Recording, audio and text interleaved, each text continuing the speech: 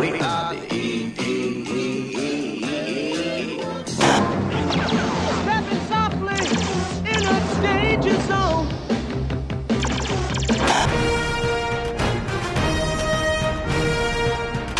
5, 4, get ready, 2, 1. Disney Vault Talk presents Rebel Yell. Star Wars Rebels discussion and commentary.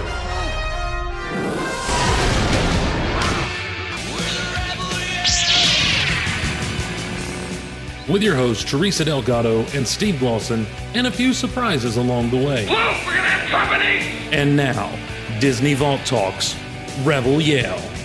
Take cover!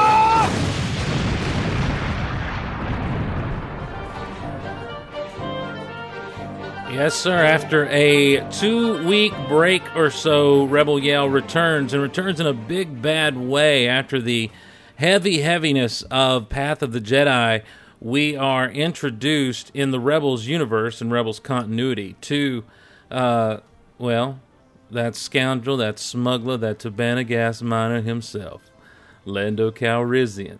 And we're going to talk all about it. To help us do that, of course, is the co-host of Disney Vault Talk and Rebel Yell. She is the lovely, the talented, the powerful Teresa Delgado. I love Lando. Really? Just a side note. Huh. I would think that most ladies would be kind of turned off by the way he was acting and everything. I think every woman loves a little scoundrel. Just a little bit. Okay, all right.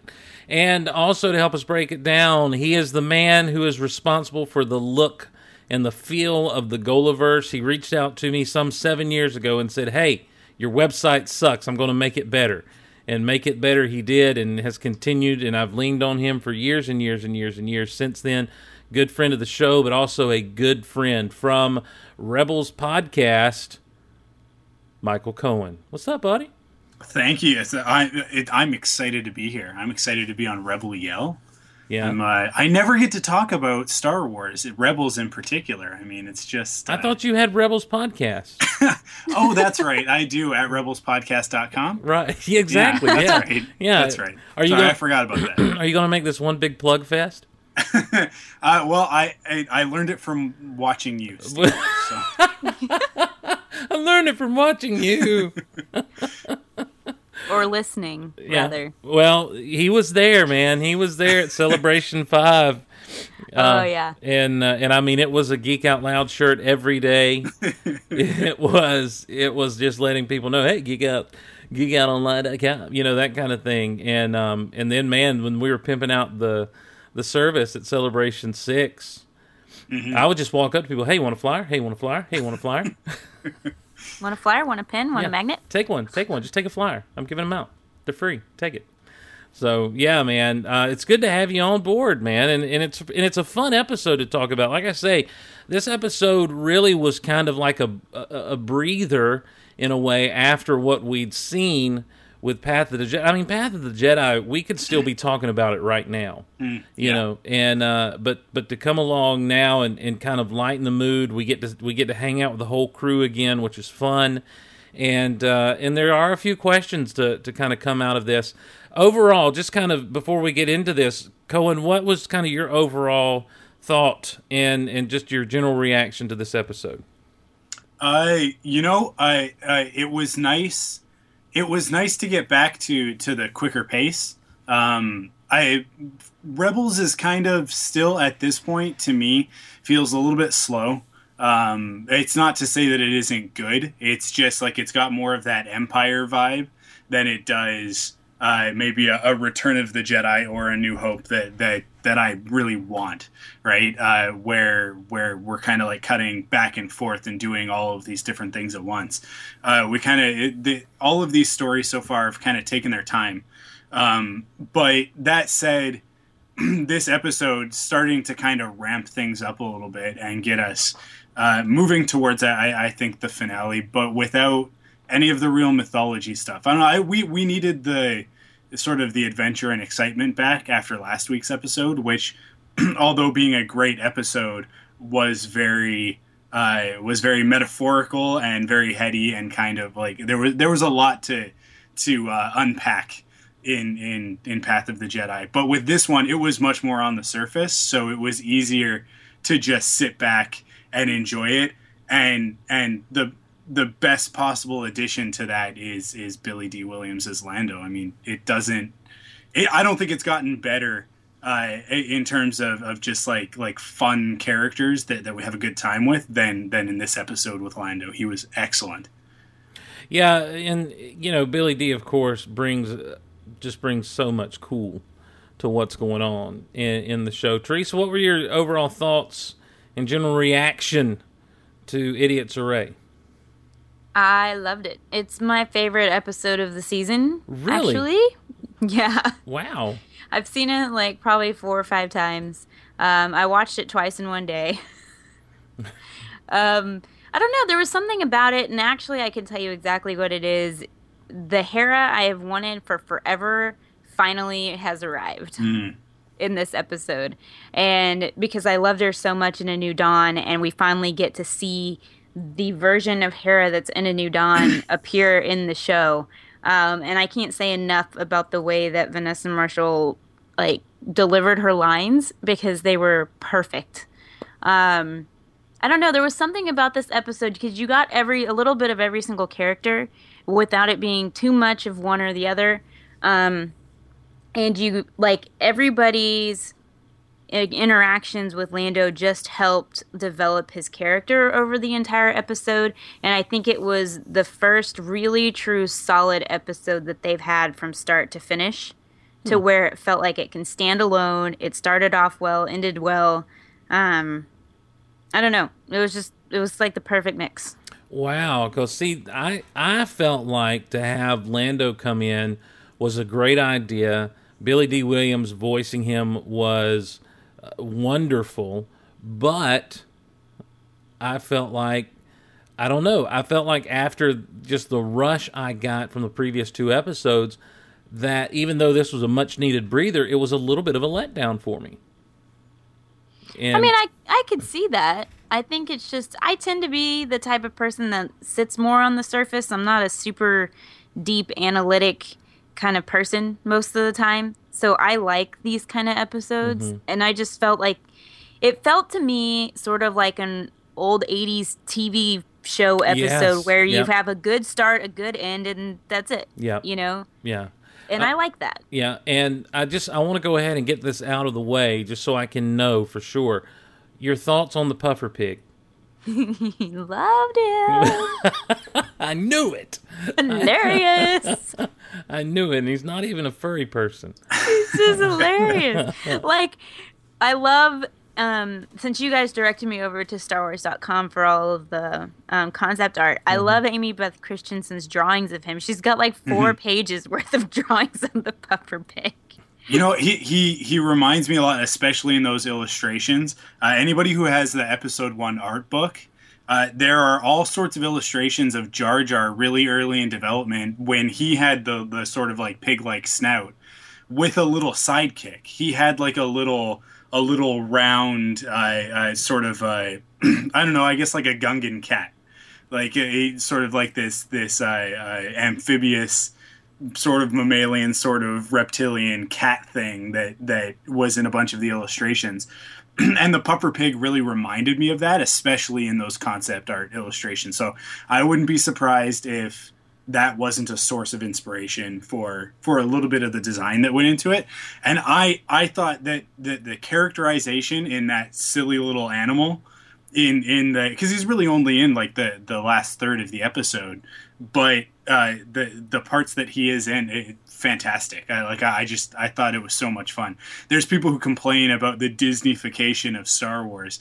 If this is what they're talking about, then they should stop complaining, because I think it's just fun. I think it adds the levity that the droids and that we saw a lot in the prequels. I sort of with the bit of the more slapstick type stuff. That I think is enjoyable for a lot of people, not just adults, but it keeps the kids entertained, which is a good thing. Getting them engaged with Star Wars, with something that they can I don't know, hug and squeeze and love is a good thing. I mean, like I want them to make Puffer Pig stuffed animals. Right. See, me too. I keep finding more and more. I want a Lothcat, Yeah. a Kitwar, and Yeah. a Puffer Pig, please. Yeah. But the Puffer Pigs remind me of fainting goats, like in real life. Yes. You know, I was like, fainting goat. That's true. Only instead of falling over, it just blows up. And I love the fact that Zeb's so ugly, it just scares him. And he puffs up and blocks the hall. It's great moment. Well, we open up this episode back at the bar, back at the place where we saw on Empire Day, where that was where we first introduced Old Joe's Pit Stop. That cool shack with the old Republic gunship adorned over the top of it and everything, and they're playing Sabacc now, or Sabacc. How do you guys say it? I don't know. Sabacc. I've always just said Sabacc. Yeah, I've always said Sabacc. I don't know why. Yes. Yeah, Sabacc. Sabacc. But here's the thing about Sabacc, really quick. I have to admit that I really had no idea what Sabacc was, and I thought it was the game they played on the Falcon with the little monsters. No, that's But Dejeric. I'm wrong because I was informed that is called something else. Yeah, that's Dejeric. Okay. Yeah. They could have clarified that. At That's some point right. I'm for showing myself. my geek off. Well, Sabacc it was introduced in the old Lando trilogy of books from way back in the day. Oh, yeah. See, I haven't read those. Did you ever read? I think actually its first appearance might even be in the Empire Strikes Back novelization. That's right. Because it was right. in the movie, but like it was in the original script, but it got cut out. That's right. That's right. That's how obviously Lando lost the Falcon to Han. So Yeah, you're Oh, right. really? That's how? Yeah. yeah. Haha. Did Han have an idiot's array? See, now and that's sort of my inference from this episode, that Lando is so happy with himself, he's so pleased because he's got the idiot's array, and I'll bet you anything that's exactly how Han managed to beat him and take the Falcon. Is like a total reversal of that situation where Lando is just like, well, I've got 23, I don't have anything to worry about, and then there it is, Han had the idiot's array. And that's probably why Han expected him to be a little bit more upset than he was. Well, so for our listeners, you can go over to StarWars.com, and I just learned this a few minutes ago. Apparently, the point of Sabacc is to get 23 Yep. in your cards, Mm-hmm. and an idiot's array is having a 0, a 2, and a 3. Right. And that's the only hand that beats having a hand of 23. Yep. And So it's like blackjack boat. it is in a way. 21.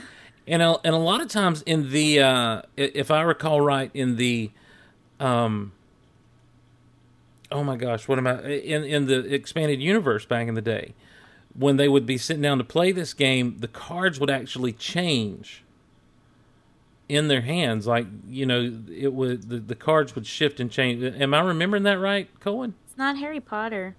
I know. Yeah, that sounds familiar. The majority of my familiarity with Sabacc before I sort of this episode and the stuff that's in the sort of the databank or whatever on StarWars.com actually comes from old role playing games, Right. And sort of like picking things up here and there from that, like the old West End game stuff. So like I don't know that it was quite as fleshed out back then, because they kind of put out actual mechanics so that you could play it within a role playing campaign, Right. And that was the first time that it ever existed, right? That it existed in reality, sort of as a game that could be played. Well, But but I think there's been a lot of like expanded universe mentions of it that haven't necessarily stuck to the sort of those concrete rules that were created, but Rebels now puts it kind of firmly in the canon. yeah, that's the thing, and I didn't mean to be one of those EU guys, but when they just laid the cards down, they were. I got to thinking, I'm like, I thought there was something that happened where the cards themselves actually changed. So while you guys were talking, I did a little bit of this action. Let me Google that for you. And there is a shifting phase. The cards themselves are small electronic devices with a display panel covering the surface of one side. This panel is capable of shifting the displayed suit and value of each card when told to do so by the computer running the game, or when a player has the option to manually shuffle the card's value. In this fashion, the player can receive new cards or any possible suit or rank without actually having to take new cards from the deck itself. So I think that Cardamundi USA, who has the license for playing cards with Star Wars, should make a Sabacc card game with rules and put it out. So we can play at Celebration. I think it would be a fantastic promotional item at Star Wars Celebration to just give us all decks of Sabacc cards so that we can be sitting in line waiting for whatever panel it is, maybe a panel with Oscar Isaac or maybe a John Boyega or something like that, and be playing and betting all of our valuables. And if they did that, no one that comes to Celebration will leave with any of the items that they arrived with, because we'll all just be gambling everything we own, pretending that we're Han Solo. Right? All of us thinking we can win someone else's Millennium Falcon. Yeah. I'm going to go around collecting everybody's podcast and website buttons or pins, and then I'm going to bet those. Use those as chips to play with. Use those as credits. It is interesting. This is obviously after Lando has lost the Falcon, because he doesn't have it, and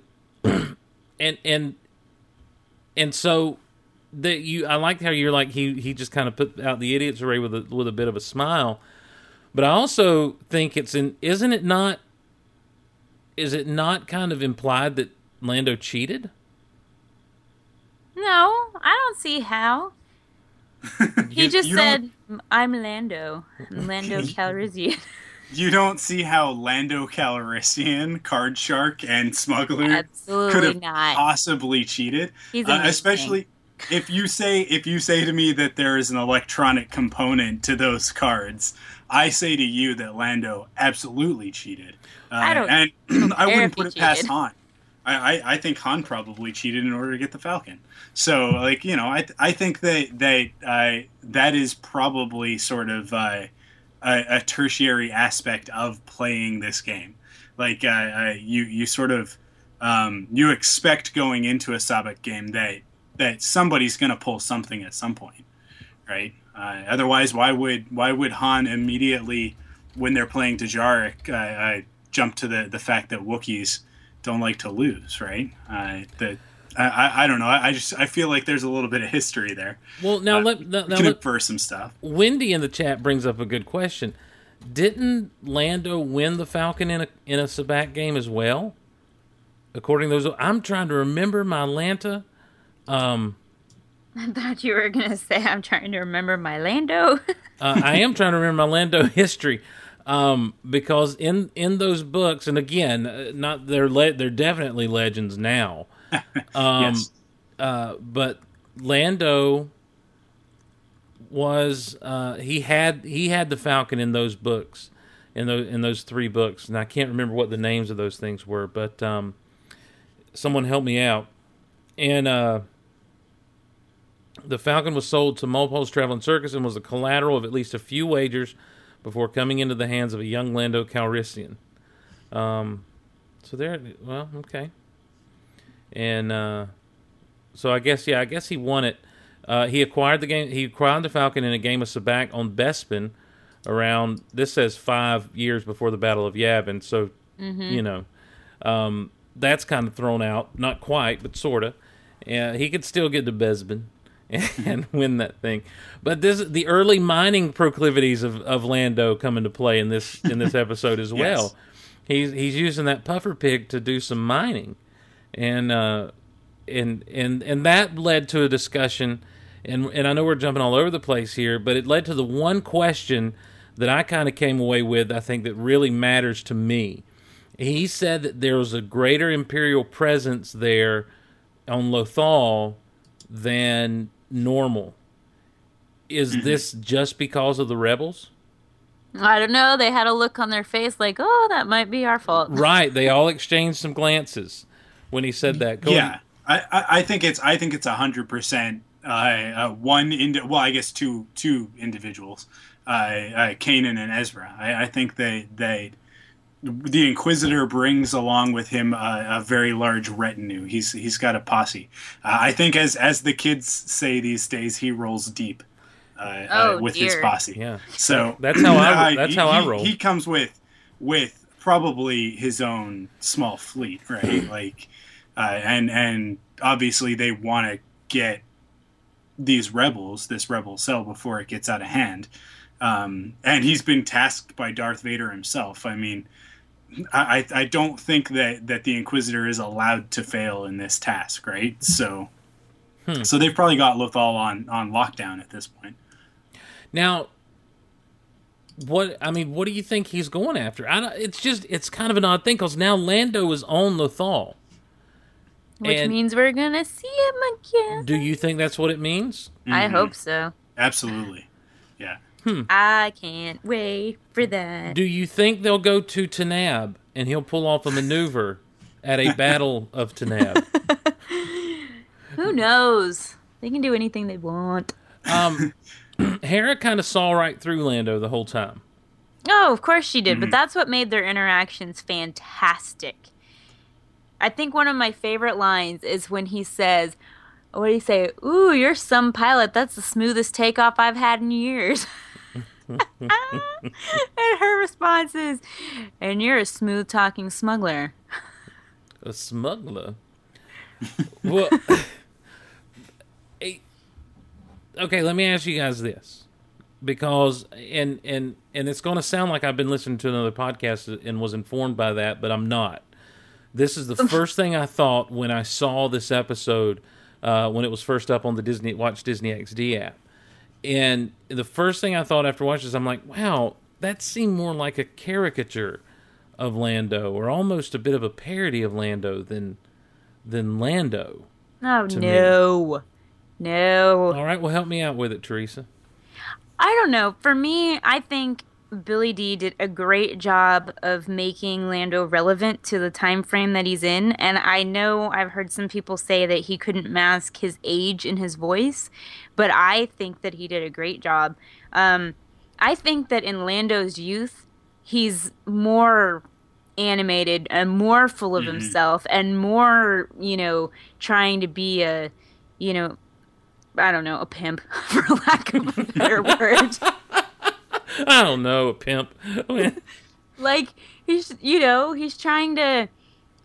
on everybody. I mean, he hits on Sabine, and she's like 16. Yeah.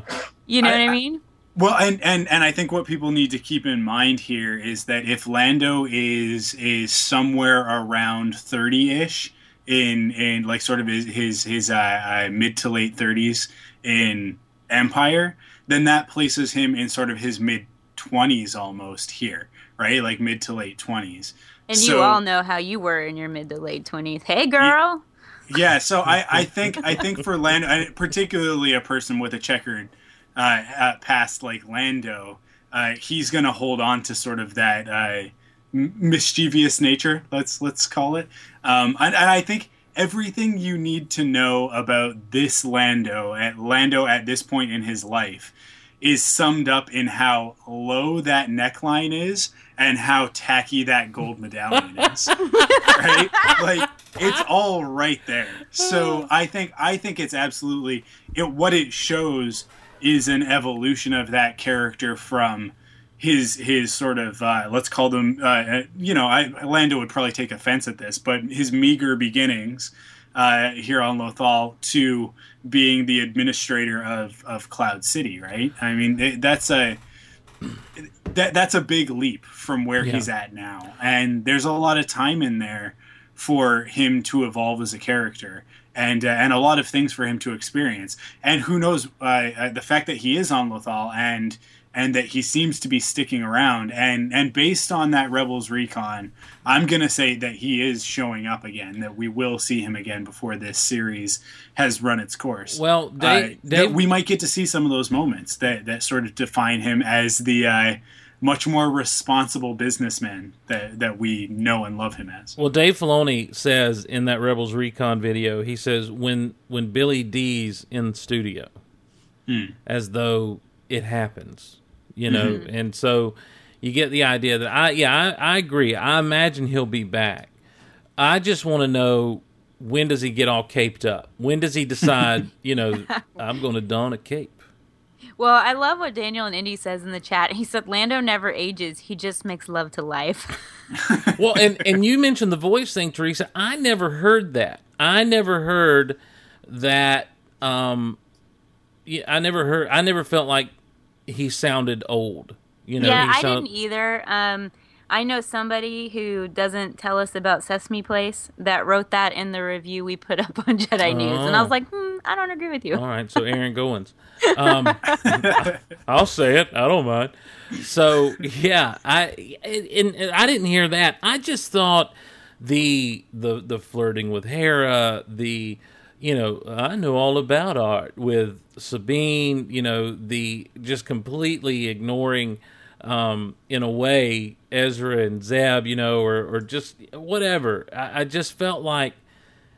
Wow, it just seems kind of parody almost of the character. I think it's just a cockier version.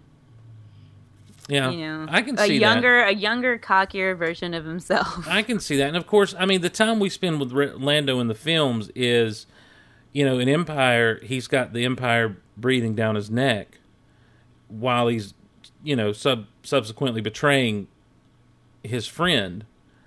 And then in Jedi, he's leading the charge against the second Death Star. So maybe that's just what it is. Maybe it's that, for so long, Billy D has been Lando Calrissian, and we've, and you kind of project that aura of cool on Lando because of Billy D. It's kind of the same thing people projected onto Mace Windu just based on the fact that he was being played by Samuel L. Jackson. Yeah. And because it's definitely not in the movies. Right. And a Sith Lord. I sense a plot to destroy the Jedi. It's about time! Took Maybe you long do enough. something about it. Yeah, it took you long know? enough. I'm just going to stand here and wait for Anakin to come tell me. Why does he sound British when you do it? I don't. He says a Sith Lord. That's when he says it.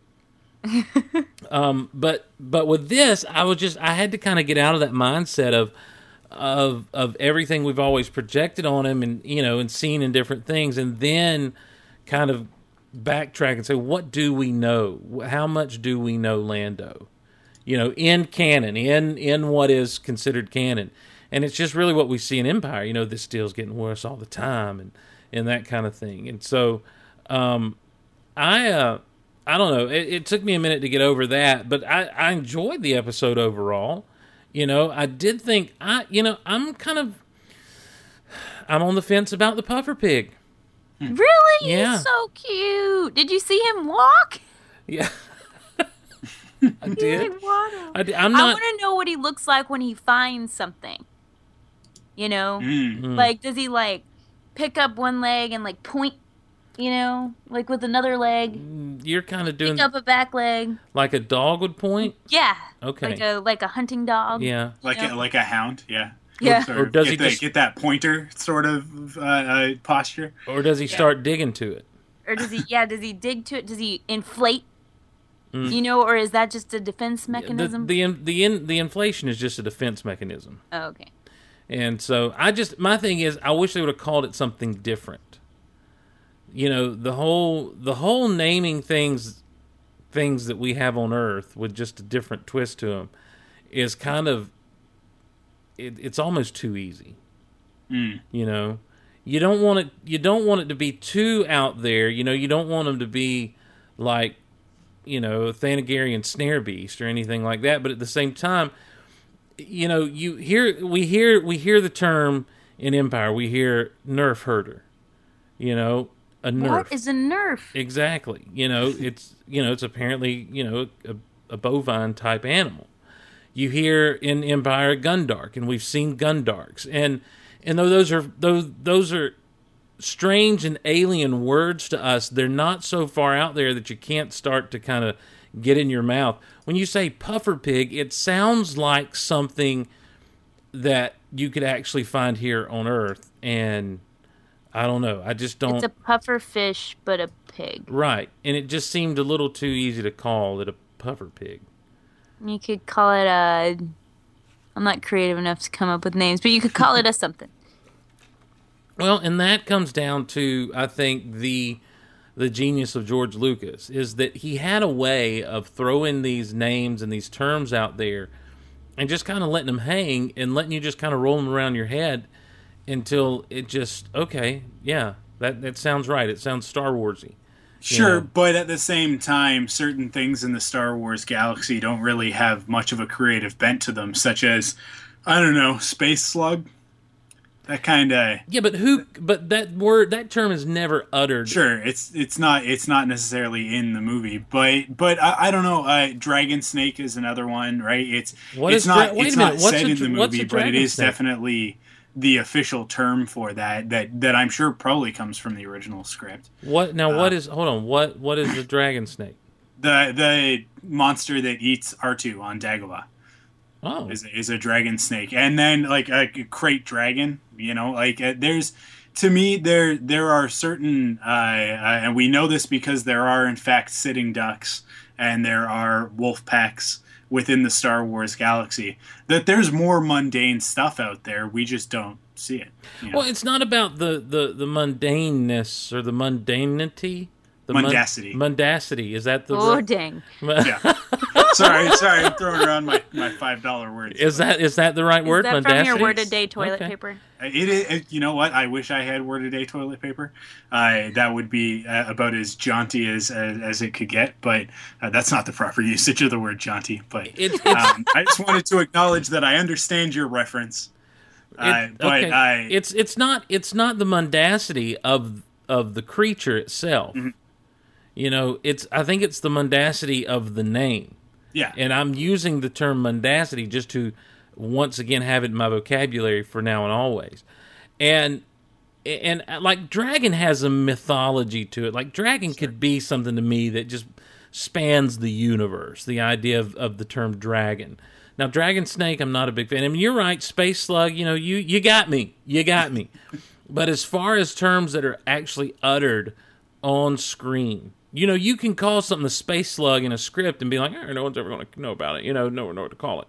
Or that could just be something the fans, end up calling it, and that's what it... I don't know. Sure. I don't know where those things come from. But Mynock, Tauntaun, Wampa, there are things and I'm sure... Ewok, Wookiee. And I know that these things have their origins in some kind of earthly origin for George Lucas. I'm not going to call him by his first name like we're friends or anything, but But there is an intentionality to it to give names to these creatures that we see in this galaxy far, far away. Something that is familiar, but at the same time alien.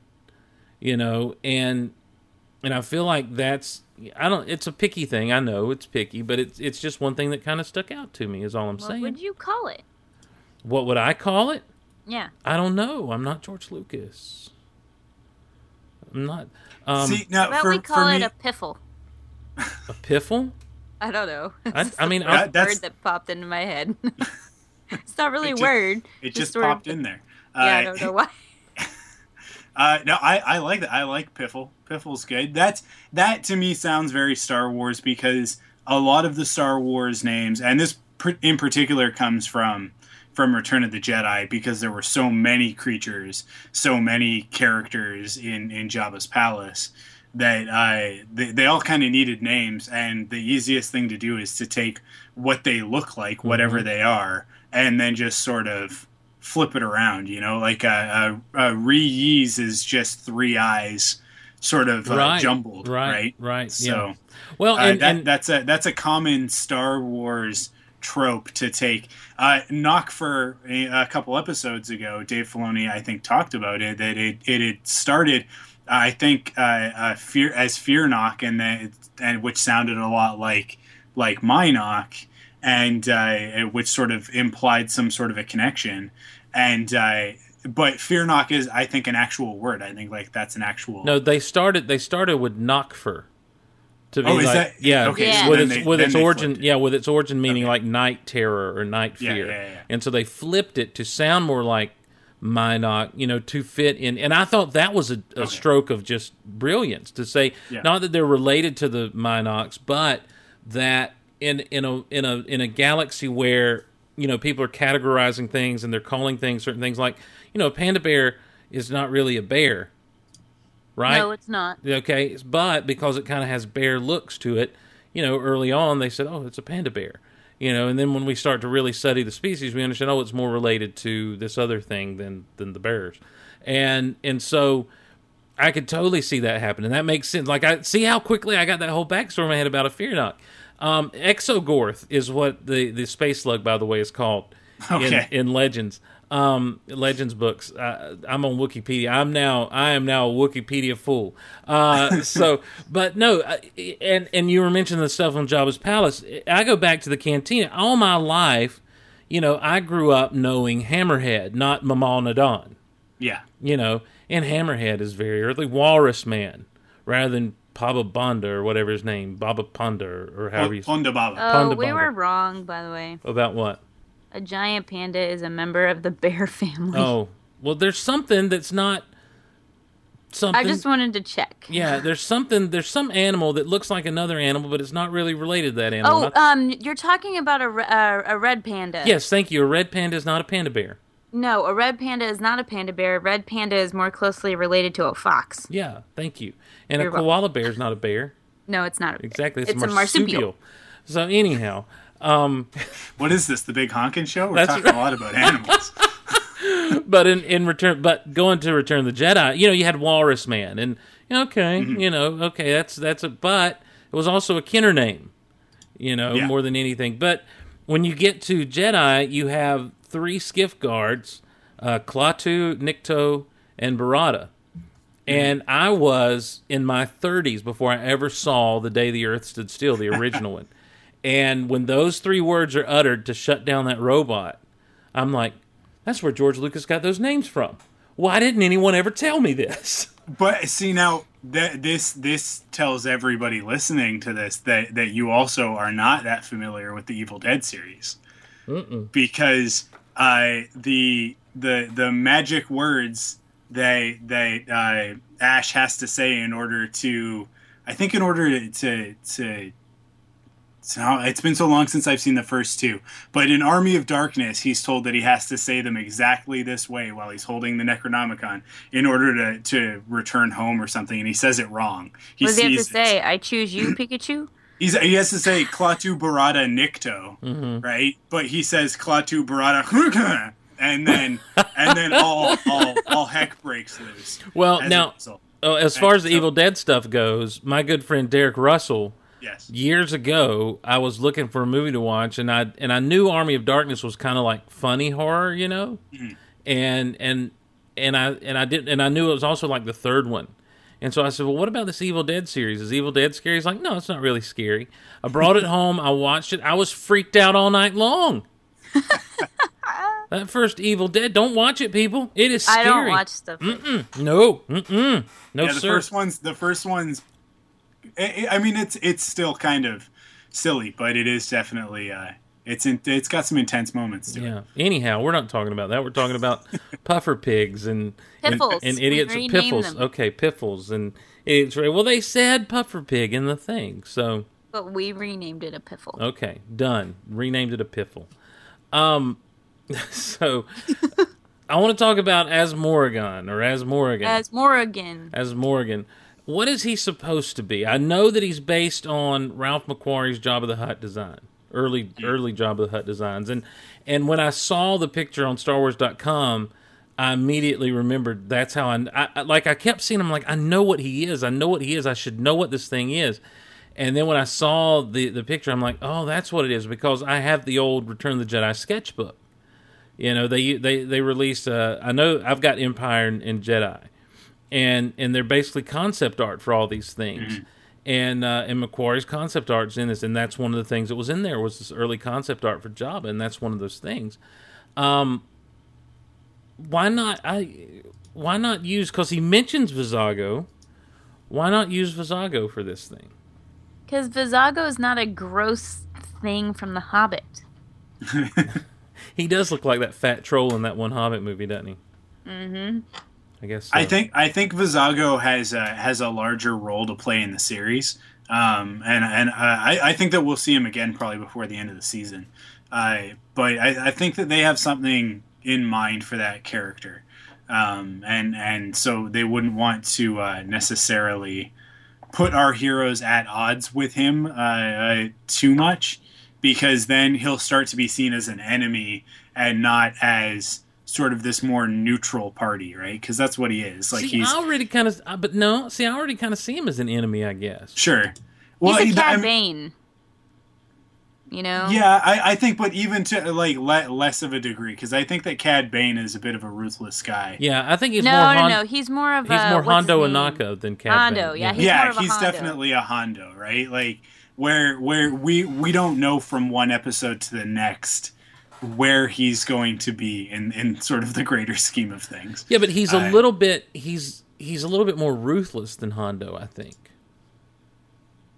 Yeah, I don't know. I don't think that we've really seen too much from him yet that would say sort of one way or the other whether or not he is sort of that ruthless. I think that he's a little bit less friendly to our characters than we saw Hondo in later seasons with specifically Obi-Wan, I think. Like Hondo and Obi-Wan end up having a history by the end of the Clone Wars where you kind of expect them to be a little bit more friendly to one another. But I don't know. Hondo did some pretty bad stuff. Yeah. Oh, yeah. I mean, well, aren't we first introduced to Hondo in that one episode where he's running the farmers off their land? Yeah. That's the second time. No, we're introduced to him when he kidnaps Dooku and then kidnaps Obi-Wan and Anakin. But as we're talking about As Morgan, how hard is it to get a puffer pig? A piffle. A piffle. Sorry. How hard is it to get one of these things? Because Lando's going in and trading Hera. Mm-hmm. Man, I love that scene. Fantastic. You loved him trading Hera? No, I love the whole scene when he trades her and she's like, "Thank you, Lord Calrissian, for delivering to me to my new master. How can I ever repay you?" You know? Well, when As Morgan says something about her clothing is preposterous, the animators did a great job of just giving her this subtle little, like, what you talking about? Yeah. It was just this great moment of just the look she gives. But, I think it speaks highly, and Teresa, you mentioned earlier, this is the stuff I love to see out of these characters, because it really speaks highly of Hera's intellect and her adaptability to situations, to immediately step into it and know, I got no other play here but to play into it and then get to one of those escape pods. Mm. She's like, "Oh, now I have to be the traditional Twi'lek." You know? Yeah. I love it. She's like, "Perhaps you would like to dine alone." You know? Mm-hmm. Smack! To get those guards out of there and then to... The I like the line that Lando throws on him. He's like, when they get back down the planet side and As Morgan and his people are waiting on him, and he's like, "You walked here?" You never walk anywhere. Yeah, I was like, "Oh, that's kind of funny. That's some good stuff there. That's some pretty good stuff." But back to this Hera thing. You know, this is what I've wanted to see out of this character, because I knew it was there. Mm-hmm. You know, from reading A New Dawn and just knowing that this character has this in her, the way that she played into it, she took him out immediately. No time wasted, just to get done, get back to the Ghost, and then Chopper. What was Chopper? I mean, did Lando charm Chopper or what? Oh no, you missed the best part. Okay, she gets out of her situation, gets back to the Ghost, and punches Lando straight in the gut. Well, yeah, hilarious. Yes, yeah, that's true. She punches Kanan and Lando in the same episode. It's like, yeah, but the punch she gives Kanan is more like idiot. Yeah, I know, but still. Yeah, the punch she gives Kanan is the punch that a future lover would give her. Oh, no. Not happening. Why do you say future? No, they're not. They are not space married. Not Colin, yet. You don't understand. Not yet. You don't understand.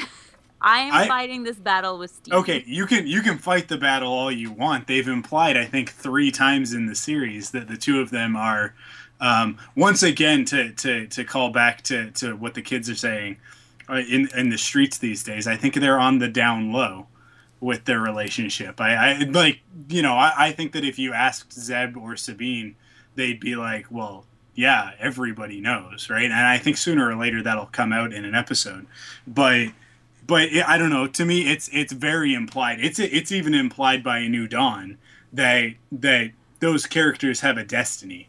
No, all that's implied in A New Dawn is that Kanan is a lovesick puppy Kanan's and that horn he's dog. in love with Hera. Yeah. That's it. Yeah, I'll give you that. I got the sense that Hera saw something in Kanan that he didn't see in himself yet. Right, and all that means is that she sees potential for him on her crew of what he could do that would benefit her cause. That's it. So she's just a cold-hearted witch. No, she's a focused, independent woman that puts the mission before anything else. Okay, and the thing is I've always agreed with that, but you can't be in close quarters with someone you have feelings for that long before it all finally comes down. Nah, we'll see. I'm not saying maybe eventually, okay? But like right now, no. I agree. Not right now. Vanessa Marshall has even said. Yeah. And if Vanessa Marshall says it, I go with it. But just to go back to your point, just because she's focused and independent and sort of doing what needs to be done for this cause, that doesn't need to be exclusive and separate from I would even say like a casual relationship with Kanan that she might have. I don't know. I don't know how deep that goes, but I do think that they definitely care about each other. This is Star Wars we're talking about. If we're lucky, over the course of 5 seasons, they might kiss once, right? So, and that will make them married. And then in 30 years, when they make a story that is a sequel to it, when they're not actually officially married and have, 13 kids, everybody's going to get really upset. I'm not meaning to imply anything about episode 7 here, but... yeah. Oh, the child of Kanan and Hera. That would be weird. Lupita Nyong'o. What would a human Twi'lek child look like? Like, would it be human but green? Lupita. We saw that. We saw it in the Clone Wars.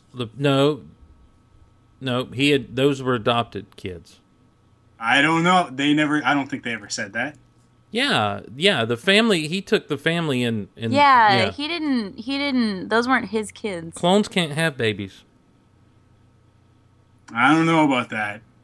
I'll have to go back and watch that episode. It's like Jurassic Park, though. Like, just because you make them all female doesn't mean that, nature will find a way. Life finds a way. Wow. Life finds a way. That's right.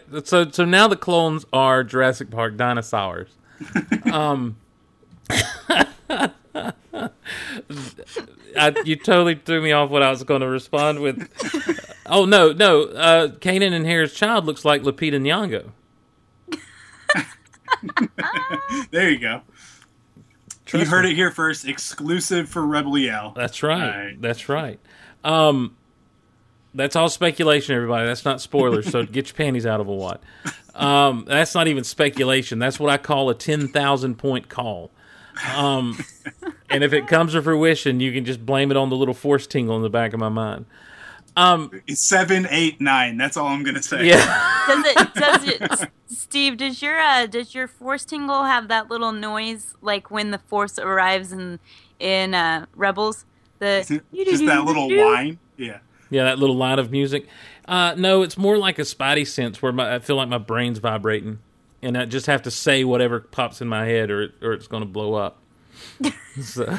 It's gonna be a really weird feeling. Yeah, it is. It is. Well, I was going around Celebration 6 spouting 789, 789. Drop the mic, walk away. That's what I thought George was going to do at those closing ceremonies. That's what I said. The closing ceremony is just going to be everyone gets in, sits down. George Lucas walks out on stage to huge thunderous applause.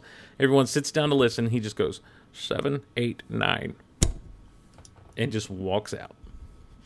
And I'm not I having personally experienced that with you, Steve, I'm not prepared to say that wasn't a possibility. I think it very much was. I think they wanted to do it. It just didn't come together. They weren't. Yeah, they didn't have everything finalized enough to be able to do it. I think they really wanted to do it, and they scrambled to say, well, let's make Celebration Europe 2 the big announcement. And get us a German band, and we need pretzels and beer outside the room. Because that did not seem anticlimactic. Yeah, like a big deal. Yeah, it was anticlimactic. We're all sitting there on pins and needles waiting for something huge, and they're like, bratwurst. Yeah. And we were like, I think we all looked at each other and we're like, there were some boos. We didn't believe 7, 8, and 9, but we at least thought it was going to be something better than this. Yeah. And I am completely envious of everyone who's going to get to watch episode 2 and 3 in 3D out at Celebration Anaheim, because those are things that I was almost more than anything else, I was really disappointed that those releases of the movies got put on hold. Not because I wanted to see them in 3D necessarily, but just to see them on the big screen again, all of them. And I think that Disney, in a way, did themselves a disservice by not moving forward in the time allotted between the acquisition and this year, by going ahead and screening those things along, whether 3D or not, just to get everyone pumped up for December 18th of this year.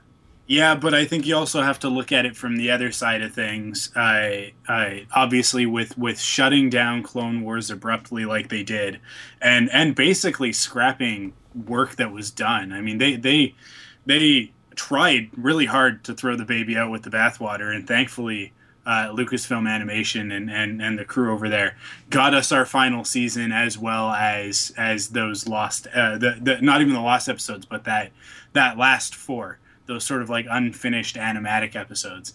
But I think Disney wanted to distance themselves as much as possible from the prequels. Not because we love the prequels. I think anybody listening to this has an appreciation in the least for the prequels. But I think that if you just walk into the general public and you start talking about Star Wars to people, the first thing that comes out of their mouth is how bad those 3 movies are.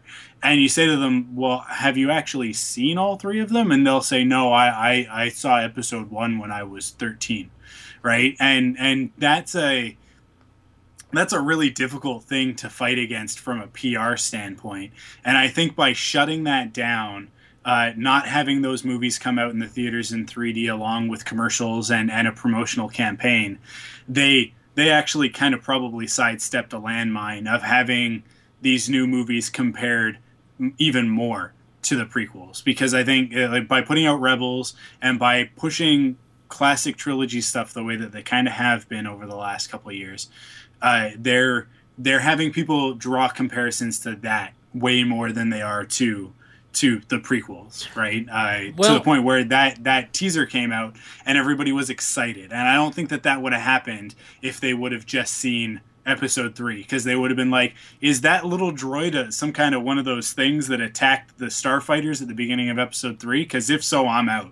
Right, like that. I think that's what they're trying to avoid. But what I'm saying, I guess, Cohen, is I'm not talking about just the prequels. I'm talking about all 6 films. Okay. Have a release slate of all 6 films leading up to, and so that by the time you got to this year, I would hope that A New Hope would have already been had a run. Yeah. And we'd be looking toward Empire. That's all I'm saying is that I would have loved to seen those on the screen again. I don't know how we got there. But I will say this, that Lupita Nyong'o is Kanan and Hera's child. Confirmed. Confirmed right here. Put it up on Wikipedia. That's right. Go ahead. This episode of Rebel Yell. And, go ahead. Go ahead and put that out there.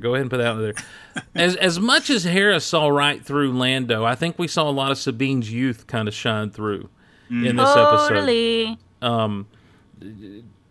Sabine is one of those characters I think we were all looking forward to. Teresa, were you put off by the fact that she kind of played right into Lando's charms? No, I would have been put off by it if she hadn't, because we need to acknowledge her age at some point and acknowledge that she is still a child, because she's a teenager. Um, she's definitely going to have those, oh, I want to be in a relationship and those tendencies and all that kind of stuff, just like we're seeing from Ezra having a crush on her. So it's only natural that she would only have a crush on the older charming guy, and the one that can woo her, and she may be blind to his charms. And that's kind of like a normal thing that would happen. And I actually admire the fact that they bothered to include it. Yeah. I thought it was really interesting and really honest. Because a lot of times I think the knee-jerk reaction would be in writing a series like this would be like, she's just the tough kid that's going to see right through his junk, And the fact that she didn't, because her art's so important to her, and he starts to kind of lay it on, he's trying to build trust with this whole crew, and it's really interesting. And Hera finally calls it on when they're on the one side of the puffer pig and Kanan's on the other. She's like, this divide and conquer stuff's not going to work. We need to be a unit to pull this off for you. And so therefore get Chopper to do this thing. I want to get back to the Chopper situation. Chopper was charmed by Lando. Chopper was more cooperative with Lando than I've ever seen him be with anyone on the Ghost. He brought him coffee. Or calf. I think with Chopper, it's less a situation of him being cooperative with Lando as much as he had an opportunity to sort of be a thorn in everybody else's side. I think that Chopper is not one to not hold a grudge. I guess that's a bit of a double negative, but he I think that he relished in his opportunity to make everybody see how important he is. Right? Like I don't know. It's I think if we know that if R2 is your faithful dog, that Chopper is your obnoxious cat. And anybody who's had a cat can tell you that, like, you can sit at home and be watching TV, and your cat walks into the room, and you want to give your cat attention, but your cat just kind of looks at you and won't have anything to do with you. But then you'll have a friend over, and when that friend is over, your cat's all over that person, and you're like, where's all this affection when nobody else is here? I'm the one who feeds you. I'm the one who takes care of you. And you're all about this guy. I think that's what was going on. Chopper was just like, you know what? If you're gonna bet me, if you're gonna gamble with me like I'm some sort of object, then I'm just gonna go with Lando then, and we'll see how far you guys make it without me. I think that was kind of his attitude. What you say makes total sense, except that's not my cat at all. No, Neither of my cats. No. Teresa's cats wait until she's podcasting, decide to be all up in the love. No, but I think you're completely right, Cohen, because, but I also think he was trying to do what he needed to do to get the fuel cell. Mm-hmm. So I think that was part of it too, but I think you're right. I think he was definitely like, well, if you're going to bet me, then, all bets are off. I'm going to bring him calf. Well, and Hera refers to Chopper as a member of the crew. Mm-hmm. She doesn't say he is my droid. She doesn't refer to him as property. She refers to him as a member of the crew. And, that's something we only see with the way Luke and Anakin treat R2. Everyone else around Anakin, and we saw this in the Clone Wars, we even see it a little bit in Episode 3, everyone else around R2 just kind of treats him like a droid. And we see in Star Wars, we see, they're not allowed here. We don't serve their kind. We don't serve droids here. We see that there is a distinction for most people, but I guess just like with anything, every now and again, you have these people that this isn't just property, this is my friend. And so I would also say, Teresa, I don't know that he knew about that fuel cell till they got to Lando's place. No, probably not. Okay. So I think... But it was funny watching him try and get it. Yeah, it was. Oh, I thought that was great, the way that, he just revved up and was kicking up dust, and his treads were smoking and that sort of thing. I thought that was a cool, good animation. When he had to go off the screen just to be able to get enough momentum to be able to push it. Yes. But no, I really think he was just putting in their face that, look how nice I can be to someone who treats me nicely, you know? Yeah. And I do think he was a little smitten with Lando as well. I mean, I'm sorry, I would be too, because I always try to warm up to the coolest people in the room. I'm not gonna lie, that's how I am. We get to that final little standoff at Lando's farm, which is a weird thing to say, or his little plot of land where he's going to be doing his mining, and they're all back, and we get to see Ezra use his lightsaber. And, yes, and it was a really cool moment when Kanan says, "No, we don't do it unless we have to," and Ezra's like, "Relax," and then he shoots. He uses it as Teresa told us he would, as a blaster. Teresa told us about that last time, didn't you, Teresa? Yep. Yeah. Yeah, and he uses it. It's kind of like a blaster combination of his like slingshot thing. Yeah, it looks kind of similar to the energy he uses to fire off on that little slingshot thing. Yeah, I love Kanan's reaction. Mine doesn't do that. Well, and was that a call? Did you guys feel like that was a callback to their first encounter with the Inquisitor when they went to go free who they thought was, when they thought Luminara was still alive? Yeah, now that you say that, I absolutely do think it does. I think that Kanan's got a little bit of lightsaber envy going on because I obviously the Inquisitor spins around like a Hasbro action figure would, and now Ezra shoots little little BBs, like little blaster, little BBs. Energy pellets. Yeah, I think Kanan. But Kanan's is kind of neat too. Like if I could just give Kanan a hug and tell him that his lightsaber is also cool, because his comes apart. It disassembles, and it also has that really cool crossguard on it, which it's for me. I don't know.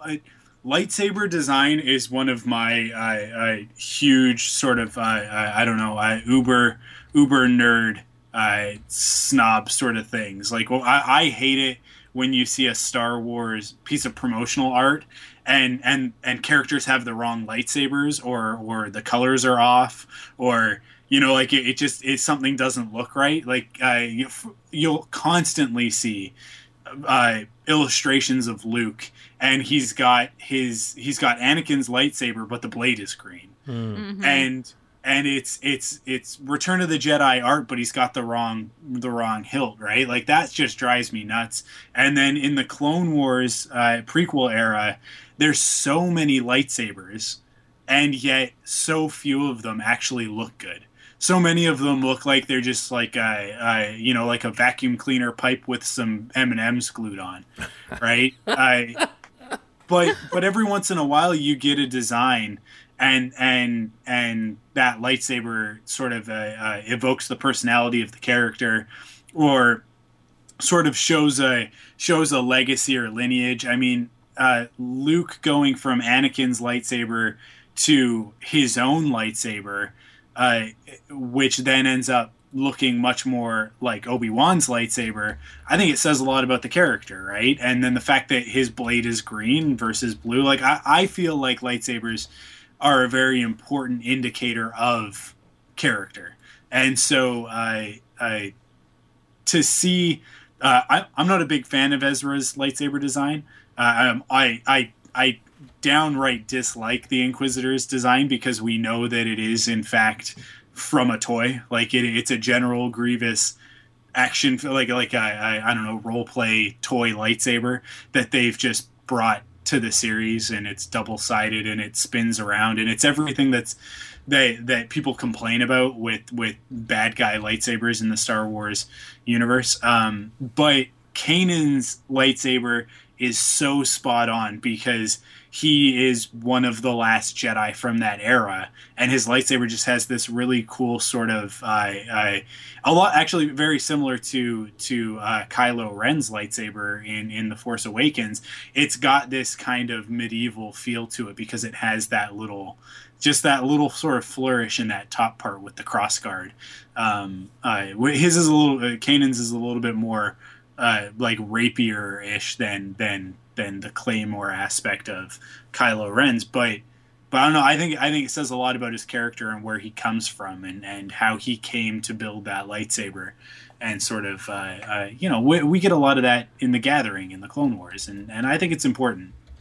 I didn't realize Obi-Wan Kenobi's lightsaber and Luke's looked the same, I guess. But now I'm looking at it, and they really do. The one that Luke built looks a lot like the one that in-universe Obi-Wan had. explanation that a lot of people give is that Luke built that in Ben's hovel on Tatooine, and that's why, like, he used his pieces, like sort of like the old like junk pieces that Obi-Wan had from when he fled the temple, and that's why they're so similar. But to me, it says a lot about where he is as a character, that he's shed his father's lightsaber, not by his own choice, but it's gone, and he's moved on, and now he's much more Obi-Wan's apprentice than he is his father's son. So that's Now, I heard someone, and was it talking with us, Teresa? I know we've gone off on another tangent here, but that's fine.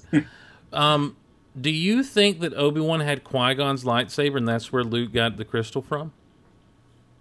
That Obi-Wan had Qui-Gon's lightsaber. Mm-hmm.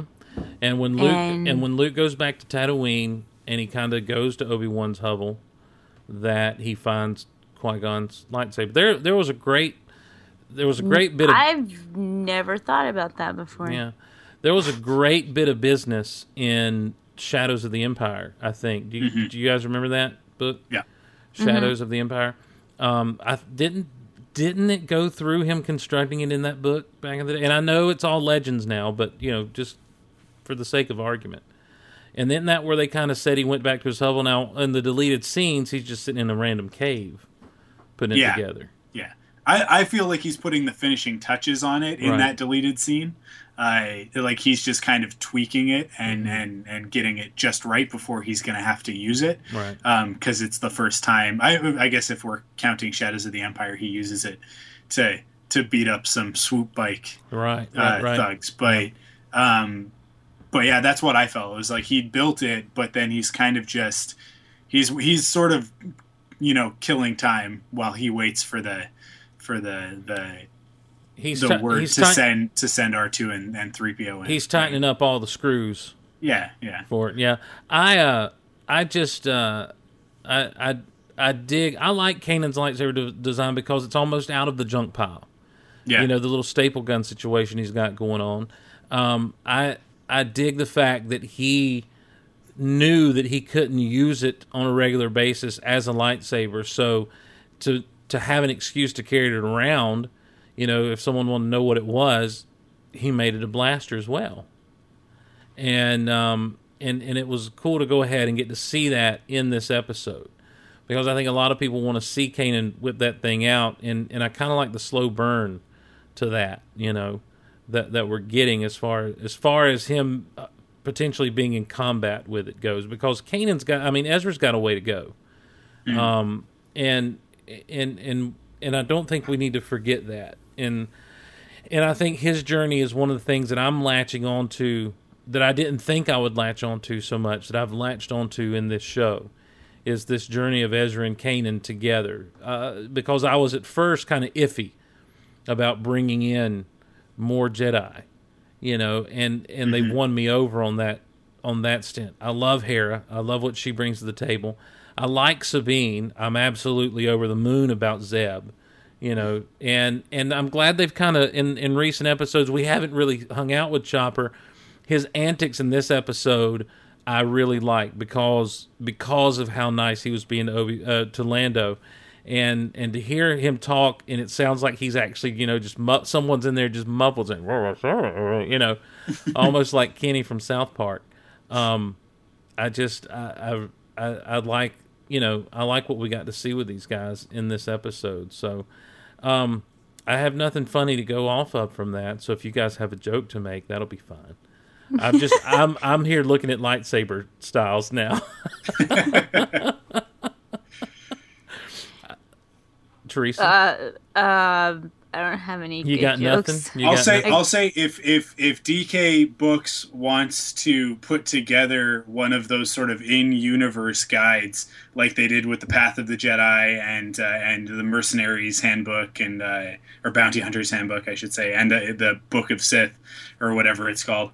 If they want to put together one of those on how to construct your lightsaber, like an in-universe guide to doing that and to lightsaber styles and all that sort of thing, I'm absolutely available to do that because I think I've done enough research to write a book on it. Because I'm obsessed with that. Like from the designer part of me, the designer and illustrator part of me, like I've been drawing my own lightsaber designs for as long as I've been a Star Wars fan, and whenever a new official lightsaber design comes out, it like I obsess over them. I will nitpick the smallest details, or in some instances get really upset when a character that I love, like let's say Kit Fisto, has a lightsaber that does not look like anything.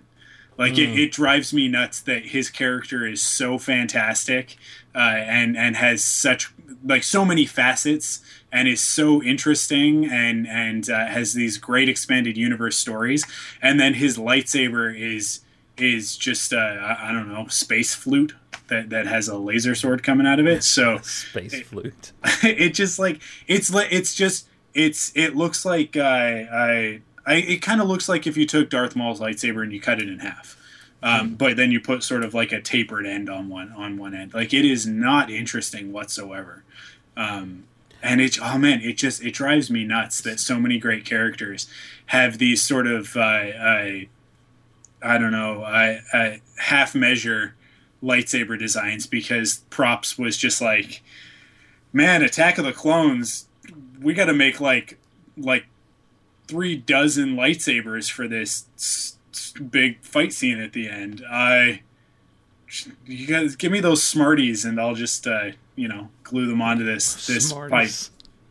Wow, man, Cohen getting they're just little red batteries, right? Like they're I don't know, there's no art or finesse to it, but then every once in a while you get really cool designs. His name, who's the not Galen Merrick, not the main character from The Force Awakens, but his mentor from the first game. Oh, you mean the Force? The Force. The Force Unleashed. Sorry, yeah. It's something with a K, and I have all these other characters' names with K's stuck in my head. Rom Koda, that's his name. Okay.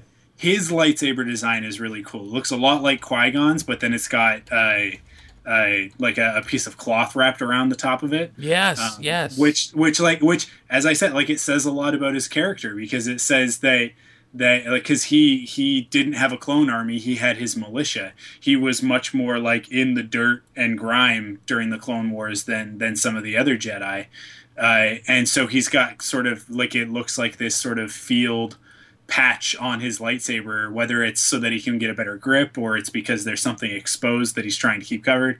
Like, it says something about his character, Galen Merrick's lightsaber design is really cool as well, but that's Star Killer for those who aren't used to using his formal name. But like I said, I could write a book on it. We could talk about lightsabers all night. I'm playing you out, Cohen. I'm playing you out.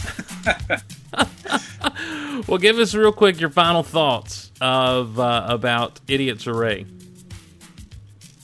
Cohen. Oh, me? Yeah. I loved it. I thought it was a great episode. I'm excited to get back into Rebels. I really wish that there weren't so many breaks getting back into the season, but they're pacing it this way for a reason, and I'm sure that all will be made clear by the beginning of April. But yeah, having Lando on the series is fantastic, and I can't wait to see more. Teresa, your final thoughts about Idiot's Array and the Piffle. I really love this episode. It's my favorite, like I said before, so far. I love Lando. Hera was amazing. She kicked ass, for lack of a better word at this point. All right. I don't feel like finding a better word. There you go. Sorry. And Piffles are cool. we've got to develop a game or an app or just a toy line for Teresa that's nothing but the cute animals of Star Wars, so that she can just have those things at her fingertips at all times. Oh, how cool would it be if you could? It could be a game where you take care of one and you feed it and stuff, like a Digimon pet or whatever they were called, Tamagotchi. Tamagotchi. Oh Lord. Yeah. And I could change it, and I could have a Kitwire or a Piffle or a Lost Cat. See, now I'll do you one better. I want a Star Wars Pokemon game where you can have like your little team of all those things that you just said. A Minok, you have like a little mini crate dragon, all sorts of stuff, and then you make them fight. That'd be really cool. And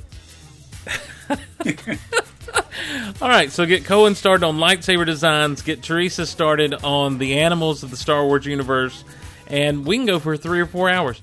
I tell you, this episode to me was really fun. As I said at the outset, it was a good breather from what we'd seen, the heavy, deep stuff we'd seen of the previous 2 episodes.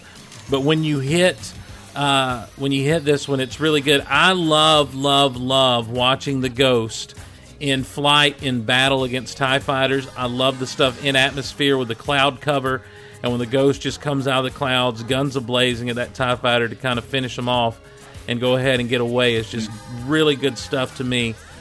Seeing the bridge of a Star Destroyer, seeing people work on those things just was awesome to me, and was glad to see those kind of things revisited. I want to see the Empire show up again. I want to see these guys show down, not necessarily with the Inquisitor, but with the at least with the Empire again. Where's old Agent Callus or whatever his name is? And would love to see him show up again. But it's all coming down the pipe. There won't be an episode next week, but the following week they'll begin airing again. And after that, who knows? They're pacing them out probably to make some February sweeps, and I doubt they'll try to make May sweeps with them, but maybe. Just maybe. We'll see what happens. And if they're specifically pacing them out to get some sweep stuff in, there's no telling who's going to show up in this show. So, but we'll be right there along with it, watching and talking about it all along the way. Guys, don't forget this Saturday, January 24th, at the time of recording, is our big Golaverse Marathon as we unite with Cure Childhood Cancer. You can find out more about them at curechildhoodcancer.org. But we'll be doing an all-day-long marathon starting at 10 a.m. Eastern with a big honkin' show and rolling through all of the Golaverse shows until we close out that night with a super spectacular call-in. So come join us as you can at mixer.com/Golaverse, and we'll point you in direction to give to Cure as they search for cure to childhood cancer.